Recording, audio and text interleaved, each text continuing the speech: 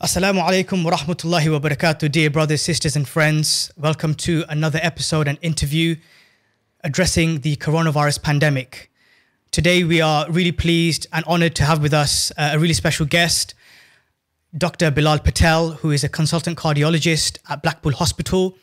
Before we begin the interview, I'd like to share an update, a global update on the number of coronavirus cases. Unfortunately, those who have deceased as well from the virus, but some good news on those who have been reported to have recovered.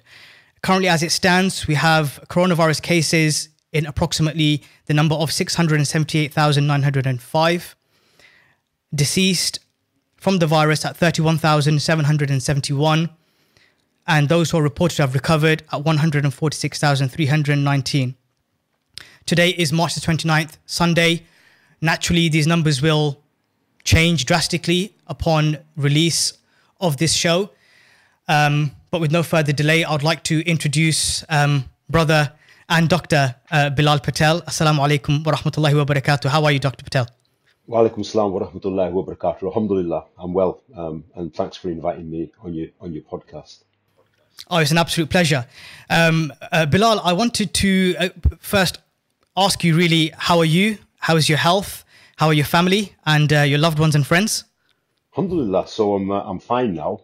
I was in self-isolation for nearly 2 weeks. My symptoms were quite mild. I started off with a very mild tickling cough. Actually felt quite well for about 5 days, and then started to feel achy, headache, and the cough carried on. But out of all the 13, 14 days, there was only one day I would have actually thought, maybe I won't go into work. But I was in isolation during that time. Alhamdulillah, I feel well now. My youngest, my 6-year-old, developed symptoms a few days ago of high fever and cough. Alhamdulillah, she's getting better as well. And the rest of the family are good. My older brother, younger brother and sister have all had symptoms, but they all seem to be recovering now as well. Alhamdulillah, really pleased to hear that.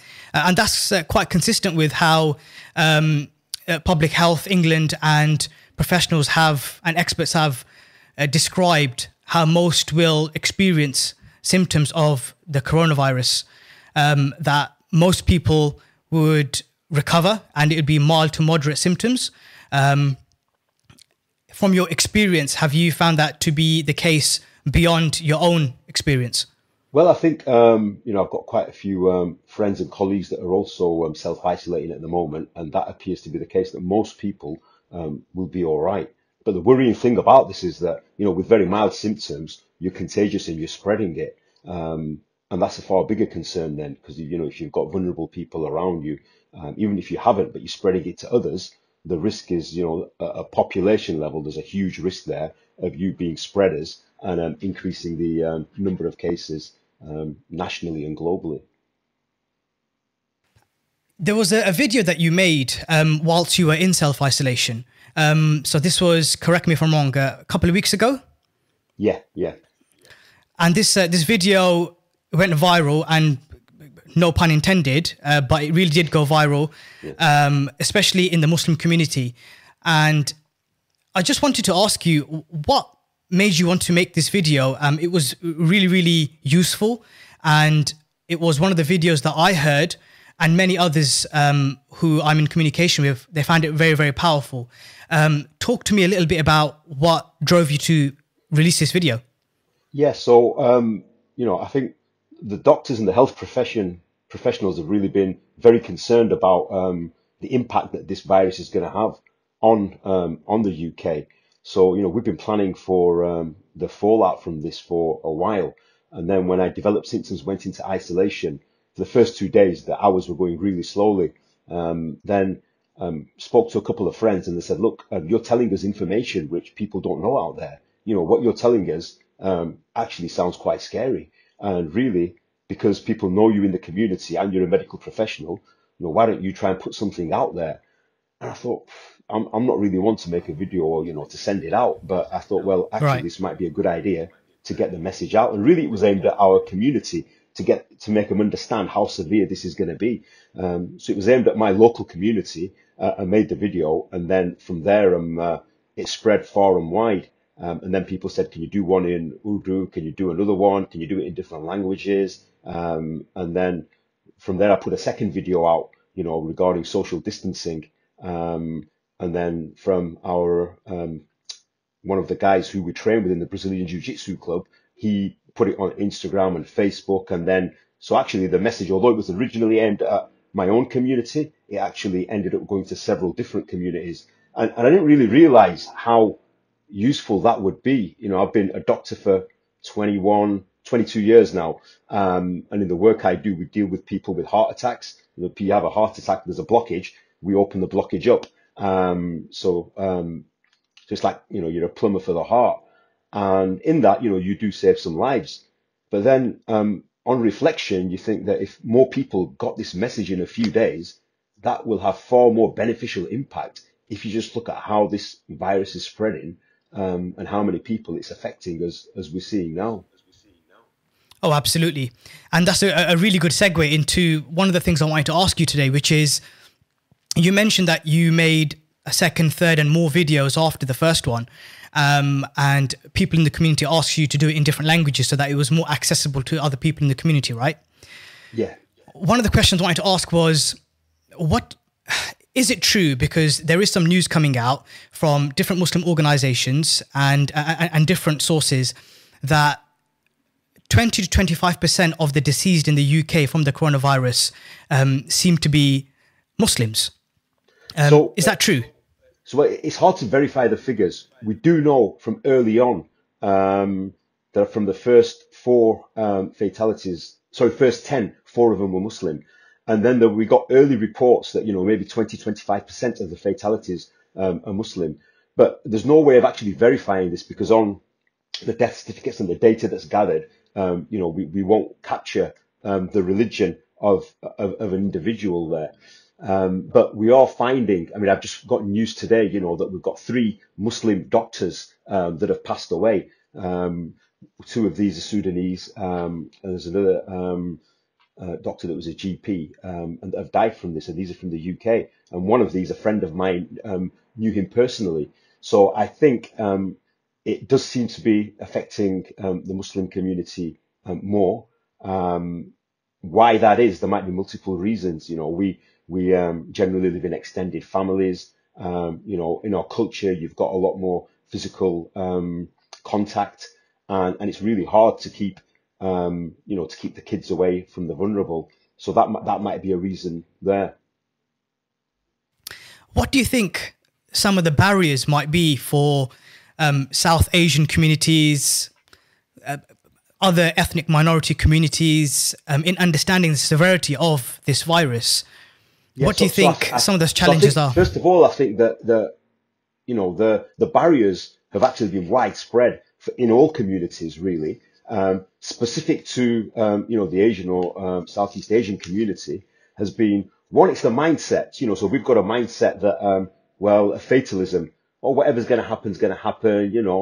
It's the will of Allah Subhanahu wa Taala, and let it be is one factor. The other factor is that it's something that you can't see. So because you can't see the virus, and on the street, and this applies to the general public as well, life seems to be going on as pretty normal, and you just get the impression that some people are sort of causing, panic or fear. And then the other factor really is a language problem as well. So I think, they're the factors that really affect the message getting through. But I think, we've had difficulties in the message getting through in all communities. Yeah, and we're all trying to do everything we can in our respective communities in terms of trying to break those barriers and get information and awareness on this subject of the coronavirus pandemic and try to make it as accessible as we can. And this interview with yourself is one of them. And perhaps there's people in our community, going back to the point you made about fatalism, who believe, what will happen, it's God's will. What message would you give to people in our community and other communities who are having that approach? What message would you give to perhaps... So what I've said there is that, if you just look at from an Islamic perspective, we believe everything comes from Allah subhanahu wa ta'ala. All power is in his hands. So, for example, if a fire is burning, you put your hand in the fire. In Aqidah, you would say that it's not the fire's burning, Allah subhanahu wa ta'ala is causing the burning. So I give, and I've had this direct discussion I'm having with you with multiple people from committees and certain scholars as well, saying the fire's burning. Are you going to put your hand in there? And the answer is no. In the same way, we know that disease comes from Allah subhanahu wa ta'ala. The cure comes from Allah subhanahu wa ta'ala, but he's created the means and the asbab. So, let's use some, let's use that and tie your camel, and don't expect, for you to be safe just having your faith in Allah subhanahu wa ta'ala. And the other sort of message I've given, so some people have said, well, they don't mind if they catch it and they die. Not a problem. I said, that's fine. For you, that is fine. However, if you do get coronavirus and you die, it's a very lonely death, because your family, they'll be in isolation. Your family won't even be able to come and bury you as well. The whole ghusl, janaza is very, very problematic.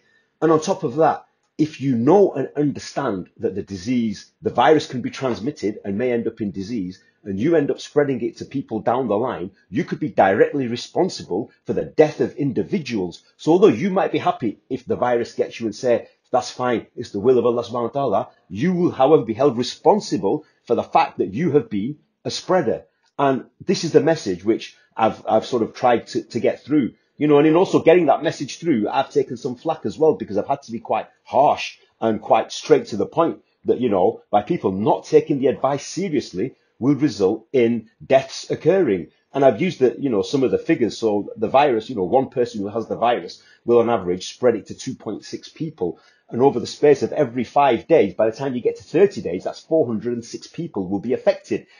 Uncontrolled, without social distance measures, in another 30 days, nearly 50,000 people will be affected. So even if you take a very conservative estimate of a death rate of around 1%, that's still responsible for the deaths of around 500 people in 2 months' time. And if you understand the virus can be transmitted and it can affect people, most will be fine, but will cause death, then everybody has got a responsibility to act, not just for the safety of themselves and the family, but to the wider community and for the whole population. Incredible. And that's a really powerful message. And I hope that it does have an impact on whichever community is receiving that message for the good. Billal, if you could, you mentioned it briefly in the video that was circulated a couple of weeks ago when you were in self-isolation. But if you could, for the viewers and those who are going to access this interview, explain in a simple and accessible way how the virus actually works in terms of once you are infected. Sure. Okay. So the virus is, it's amazing, the virus is like 1,000th the size of the width of a human hair. So it's tiny, absolutely tiny. And the virus itself is very simple. It's got 3 parts. It's got a capsule. On the surface, there's these spikes, and it looks like crowns. That's why it's called coronavirus, corona for crowns. And in the middle is you've got the genetic material. So on its own, the virus can't do anything. It's helpless. It can't reproduce. However, once it infects somebody, then it can reproduce. So if I've got the virus and I either cough or I sneeze, then the virus can be released by droplets. And if you then inhale, or that goes through into your mouth or into your nose or on your eyes, you can then become infected. If I cough on my hand and then shake your hand or touch a surface, the virus can stay viable on a surface as well. So then you can touch the surface, and if you touch your face, you can contract the virus. Once the virus goes into your mouth or into the lungs, it will then attach onto little receptors. So the virus has these spikes. The spikes act like keys. It attaches onto the cell, and the key opens the door into the cell. The virus will then go into the cell, and then it will break up into its parts. The genetic material will then hijack the machinery of the cell, and it will then become a factory to mass produce all the spare parts of the virus. And then these spare parts form further viruses, and then they are disseminated through the body. And in that process, it will kill the cell. As the virus then affects mainly the lungs and the breathing apparatus, the lungs are these like tiny balloons, and there's millions of them called alveoli. And normally as you breathe in, they stretch open, and as you breathe out, they close. And you get an inflammatory reaction, and these little alveoli, they get full of fluid, and then it makes it very difficult to breathe. So that causes the pneumonia, and that causes the difficulty with the breathing. In our field that we work, in the cardiology field, we know a lot of people get cardiac complications. So you develop inflammation of the muscle of the heart. You get conditions mimicking heart attacks, but it's just because the muscle of the heart has also become affected with inflammation. It's really quite fascinating, but for many people who are hearing how the virus actually functions, is really quite worrying. But it gives an image and an explanation behind this invisible killer. And it brings me to another point that hopefully you can expand on, and it's this idea of viral loading in terms of the coronavirus and how it functions. There's been some conversations amongst experts as well as people in the community around viral loading. How does that work, and what impact does that have in terms of keeping you safe or the severity of your symptoms? So most of the time, it's the virus is spread by droplets. That's the most common form. There's another way it can be spread, which is called aerosol. So in aerosol, it's the very fine particles. So in the hospitals, certain procedures that you do, for example, if you're on oxygen mixed with water, humidified oxygen, or if you're in the intensive care unit, or if you're doing resuscitation on somebody, all of these sort of procedures will generate aerosol. When you generate aerosol, the person who might receive the virus can get a large viral load. That's one of the theories why they think that why do the frontline medical staff seem to be affected more? Why some of the doctors that are on ventilators or anaesthetists or the ENT surgeons that mainly deal with ear, nose and throat surgery. And the theory is that if you get a very large viral load, you actually get quite a severe reaction. The reality is we don't really know because everything is quite new. This has only been around for a few weeks, but we're learning day by day. Yeah. It goes without saying, and we're getting the headlines and the updates every single day, that this virus has had a massive strain on the National Health Service. As a physiotherapist, when I've had rotations in respiratory wards, and I've treated patients in a physiotherapeutic way for community and hospital-acquired pneumonia, in the winter, you get an idea of how busy things can get. I have no idea, and I can only imagine what it must be like in hospitals now, treating patients with the virus. If you can give us an idea and shed some light on your experience returning to work and those of your peers and colleagues. Sure. So I only actually returned to work on Friday, and on Friday when I returned to work, it was just to get my my mask fitting. I've got my mask here. That's the you just need to check that you've got a clear seal on the mask. And first proper day back was yesterday. At the moment, things are still relatively quiet in the north. London's been hit quite badly, and we're sort of lagging around anything sort of 5 to 10 days behind London.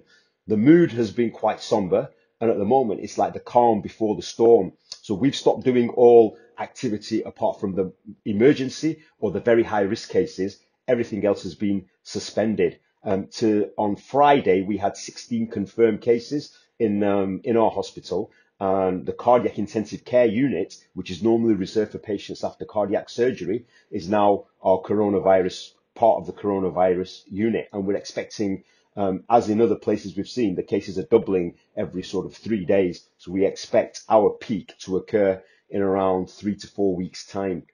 So at the moment, things are relatively quiet, but we're just preparing for the huge influx of cases. And I hope that I'm wrong. I hope I'm a raving lunatic and people think I have just been scaremongering, because if that's the outcome, then brilliant. But, looking at the data that's coming from other countries, particularly looking at the Italian experience and the fact that the measures we've taken have been following them step by step, it would take a miracle for us not to go down that same path. And that's a really interesting point. Which brings me to something else that I'd like us to explore, which is there's people in our communities, and when I say our community, I don't mean specifically the community that we might live in terms of those that we share cultures with, but communities across the country that are actually definitely in a mind frame and an attitude that this virus isn't that bad. And perhaps there is some fear mongering, and perhaps there are some people that are just hyper vigilant and hyper aroused, actually. Someone like yourself who is in the front line, who has recovered from the virus, including your family. doesn't it make sense that people who are having greater and closer contact with the virus and those affected would probably have a better idea of the severity of this virus? What message would you give to those who are probably a little bit more relaxed? So I think it's quite complex because, because the data suggests that most people that will get it will be all right. And, there's an argument, and people have made this argument, well, just actually the death rate is far lower than we're being told because not everyone's being tested. And I also accept that as well. But the reason why, on the front line, why we've really been worried about what's happening is we know the strain it's going to have on the health system. So the way I explain it to somebody like that who says, well, if I get it, I'll be all right, would be, that's fine. If you get it, you'll be all right. But say 3-4 weeks down the line, you're involved in an accident, you're riding your bike and you crash the bike and you have some internal injury and you need to be rushed into hospital. Now, normally you would survive because we've got the best treatment, all the beds and the facilities. But if this happens when we're in the middle of a pandemic and intensive cares are full, the doctors are overworked and you haven't got the equipment, somebody like you who's normally fit and well and healthy, who can easily be dealt with the facilities that we have, there's a good chance that you might die because we can't provide you the basic need you have to save your life because of the strain on the health system. So that's, one message I give to people is of a greater responsibility of not allowing the health system to collapse or crumble, because the knock-on effect of that is huge. At the moment, people are just concentrating on, coronavirus deaths, but I was on call for heart attacks, in the last 24 hours. Normally, it's fairly busy. Normally, in 24 hours, you'd be called in around 3 or 4 times, sometimes even more. And generally, countrywide, it's been pretty quiet. Part of the reason is everybody's scared to go to hospital. And if somebody does have chest pain, for example, then they might just ride it out saying, well, I'm not going to bother calling an ambulance. They're really busy and we're scared at the moment as well. So there's a big knock-on effect of all other things associated with this as well. And I always go back to the point of people who aren't taking it seriously, is that I say, that you will be responsible for causing death down the line. And, especially when you know and understand regarding how the virus spreads, you might be absolutely fine, but you might kill one of your elderly relatives. You might kill somebody within your community. And often the impact of this can be massive. We know that a single person has caused a huge amount of spread in many different countries, and that's been well documented in more than one country. Billal, I wanted to ask you another really important question, which is on the subject of social distancing and the barriers to Muslims and other Southeast Asian communities and cultures who probably aren't able to access the government guidelines around social distancing in the same way we do because of a language barrier. What responsibility do we have, do the English-speaking Brits in the families have in order to increase the vigilance in our households? Because I think a lot of it is possibly down to just not being able to understand the severity of what's going on because they can't access the language. Like, for example, I was having this conversation with a colleague and the word pandemic, I mean, what's the equivalent to the word pandemic? I mean, we hear the word pandemic, we have an idea of what it means because of the context in which it's used, even more so now. What's its equivalent in Bengali, Urdu, in Punjabi, or in Arabic? So... yeah. So I think you're right. Everyone has a responsibility, but and once we understand the severity of the situation, you've got to get it through to the older community. And I found just within within my own community, I had to explain to my own mother how difficult it's going to be and how important the situation is. And I've had other people contacting me saying, look, we've got your video, we understand, but can you make it in the different languages so they'll understand? So I've tried to get that message out. But for the people that do understand, they've got to explain the message and the reason why the social distancing is important. It's not just about self. It is about a wider responsibility. And also for our elders, a lot of them have got heart trouble, they've got diabetes, they've got high blood pressure, they're the at-risk population. So it's even more important because they will be more affected, that we protect them. But there the responsibility comes from individuals within the family. And at a wider community level, this is where, whatever community organizations that we've got, they also help in getting the message out. And, alhamdulillah, I think, around in the Northwest, that's been actually quite successful, because after getting the video out, people said, can you get the different languages out? Then I put some thing together in terms of giving advice. And I got that out, and quite a few of the mosques then circulated that around their own communities, to get people to get a better understanding. And I generally have to say, although we started from a position where it seemed like people weren't getting the message, in the space of a few days, and certainly the last couple of weeks, the message seems to be getting through now. That a lot of the mosques decided to close well before Boris Johnson announced that places of worship should close. And a lot of and a handful of places put in mitigation beforehand. But generally, I think although we were slow to get the message, once we've got the message, we have started to act pretty quickly. Alhamdulillah. And I've noticed that as well. I mean, by and large, the majority in our respective communities are understanding, slowly but surely, what they can do to try to have a positive impact and try to influence it in the right direction. There has been another reaction, if you like, in our communities in terms of panic buying, going into stores and trying to getting your hands on wherever you can. Some people have even gone and bought refrigerators and extra freezers to cater for their stockpiling. I wanted to ask you, Billal, how are you doing for food? Alhamdulillah, very well. There's no problem at all with food. And I just think that panic buying is just, what I find difficult to understand is when, on the one hand, you've got faith, and on the one hand, the same people are saying, well, I'm not bothered, what's going to happen to me is going to happen, would then go out and panic buy. So the two things don't go hand in hand. And I think that's where you do need your faith, that Allah subhanahu wa ta'ala will provide for you. I found it very, it's quite sad to see, actually, very sad to see. But I'll give the benefit of the doubt. I think maybe the people are stockpiling to give to food banks and to give to their neighbours and to their communities, because we've also seen a lot of good work happen. Certainly around Preston, the local community has really going out of its way. They're helping the vulnerable in the communities. We had one food bank set up, which has been set up for 18 months. It's been really busy. But then another 3 food banks set up by the local community is going and supporting people that are in need, supporting the NHS. And people are going well out of the way now to pull together with some community spirit. So I think at the beginning, people might have been scared. But I think now, they're pulling together and doing what they can for the wider community. Alhamdulillah, that's really good.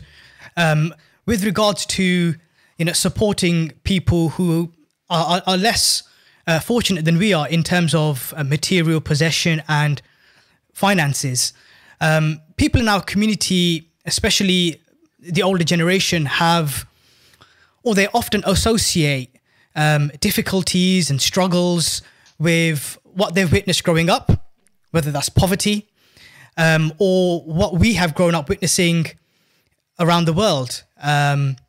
Devastation, natural disasters, wars, hundreds of thousands of deaths, as well as famines and other diseases. And we often associate that with true hardship, what true hardship and trials and tribulations look like. Would you say, and is it fair to say, that we are experiencing a version of that ourselves here in the UK? I think to put it in context, still, we are experiencing, I find it hard to compare this to what people around the world are going through. If you look at it, for us that are born and brought up in this country, through our lives generally, you've had a very, very comfortable life. And even now, what's the worst thing is, you can't go out. We've got roofs over our heads, you've got food, you've got safety, and we've got these things. So it's not like, you've got real hardship. The disease, could spread, people will be affected, and that will be difficult and tough. But it's not like, you haven't got the safety to go out of your house, your family is going to get killed, and, you're worried about bombs falling on your head. So looking at it from that perspective, I think what we're going through is relative, and it's very mild. And actually, you always try and find some goodness through whatever difficulty there is. And I think, there is some goodness for this because, for the next generation, for the youngsters who pretty much have had everything on a plate, it's actually going to make them realize to be grateful for what it is that they've got and, to get used to really a more basic, simple lifestyle. And, you could be quite content and happy with that. Yeah, definitely. I agree 100%, and thank you for that message. I think social distancing and self-isolation and what we're doing now in terms of measures to keep ourselves and others safe is a huge opportunity for us to observe gratitude to Allah Azza wa Jal and gratitude for everything we have in our lives, especially our family is a huge one for those that we're living with and for those that we can't have access to right now in terms of our efforts to keep them safe. I wanted to ask you, Bilal, where do you see things going and how do you see things progressing, not only in your experience and the strain on the NHS and how things are going to be at work moving forward, but how do you think things are going to be generally with the impact of this virus in the next, say, 1 to 3 months? Well, I think it's certainly going to get a lot worse before it gets better. I think the next 2 months are going to be crucial, because again, if you're following the Italian model, the effect of sort of social distancing and lockdown sort of comes in around 3 weeks after the measures go in. So I think we are going to hit a peak. During that peak period, I hope that all the hospitals are able to cope with what comes through the doors. And then I think we're going to be in a situation of uncertainty for a significant period of time. I think things are not going to go back to normal for several months. It may well be that it will be an on-off situation where, the sort of lockdown is relaxed, then it's put on again, relaxed, then put on again. But I think we're going to be in uncertainty for a period of about a year. The worst part being really the next 3 months. And as a closing message to our viewers, those who will be listening to today's interview, what message would you give to the Muslim community, any community, who perhaps aren't taking it as seriously as others, but also those who are really, really worried to the point where it's impacting them in terms of their well-being, their mental health, and other things? What would be your message to them? So I'll deal with the second one first. There can be certainly a negative impact on mental health, and as we're seeing at the moment, especially if you look at the messages that are going around on WhatsApp, a lot of it can be negative, and if that's all you're getting, that's going to just, that's just the only thing that's going to grow inside of you. So what I do say is, of the information that comes through, don't delve on it too much, don't forward it on, verify your facts. There's still a lot to be grateful for, the things that I mentioned before. Things could be, significantly worse. If you are worried about getting it, on the whole, most people that get it are going to be fine. On the whole, it will be generally a minor illness, and then you will get better. The main responsibility you have is to avoid getting it and to avoid spreading it. To those that still think, it's nothing to be taken seriously, you see some of the measures that have come in by the government, and the fact that they've taken the Excel Centre in London, the fact that they've taken other large exhibition centres and making makeshift hospitals. That tells you that this is not something to be taken lightly. I've had people saying, "Oh well, it's all nonsense. It's all fear mongering," and the reason for that is because they want to introduce all these measures, so it's not really real. There's nothing really there. We're telling you from what we're seeing up and down the country, and what we're seeing, the increase coming through the front doors. This is very, very real.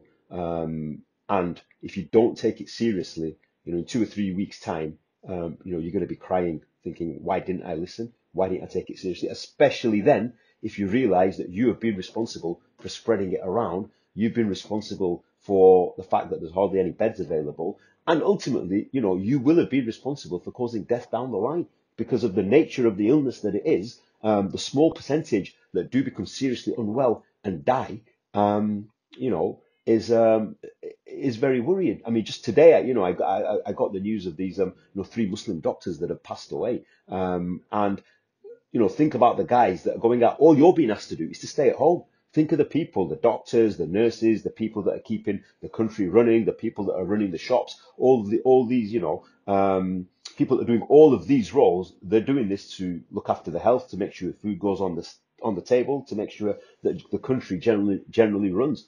All you're being asked to do is to stay at home. Stay at home. Don't go out. Just follow the guidance. And I don't think it's a lot to ask, because if you were to not do that, the price that others will pay is a very big price. And I just think it's extremely selfish for people to have that mindset that, well, I'm all right. I'm going to be all right, and not bothered about anyone else. Brother Billal, it's been a huge honor, and we really appreciated you being with us today. There's a lot of information that was shared in our conversation that I'm certain will be of huge benefit to those who listen, especially our communities that we share cultures with, who probably aren't accessing the headlines, the information and the precautions and the warnings as easily as others. I pray Allah Azza wa Jal protects us from disease and from ill health, whether that is physical or mental. I pray Allah Azza wa Jal makes us amongst those who are able to take advice and able to do what we can do to keep ourselves and others safe. And I pray that our families and our loved ones and our friends and our communities are vigilant during times of danger and are able to take the necessary steps to bring good to the places we live in. My message to you, Billal, is we're really, really grateful for yourself and other healthcare professionals that are trying their hardest and are exposing themselves to danger every day. And we pray Allah continues to give you the tawfiq to do good and protects you and your families. Ameen. Yeah. Thank you. So I've just missed out on my ban, haven't I? Because I'm. Yes, you have. But I'm sure next time when circumstances change, we'll be able to offer you something like that or better. Yeah. Jazakallah. It was good. Thank you for having me on. It was good having you on, and inshallah we speak to you soon. Take care. All the best. Assalamu alaikum wa rahmatullah. Wa alaikum salam. Brothers, sisters, friends, those who have watched today's interview, my message to you, alongside the message from the good doctor, Dr Patel, is stay at home. Do everything you can do to keep yourself safe, to keep your family safe, the people that you love, the people that are dear and close to you. Very simple. Stay at home. Follow the government guidance around self-isolation and social distancing. Don't deny yourself the ability to go out and stretch your legs and have exercise, but do it within the right guidance. So keeping a safe distance of 2 meters at least from people that are not in your household, and wash your hands, stay clean, and keep up to date with the news so that you understand how serious the matter is, but at the same time, try to find a balance and not worry yourself to the point where you are unable to enjoy things. This is a huge test for us all. Everyone is affected, some more than others. And I pray Allah subhanahu wa ta'ala brings us through this difficulty and we are able to overcome it, and we are strengthened and we become closer as a community. It's been an absolute pleasure to be able to bring some information to you that I hope is of some benefit, and I'm sure I'll be seeing you again. Your brother Aki Hussain. Assalamu alaikum wa rahmatullahi wa barakatuh.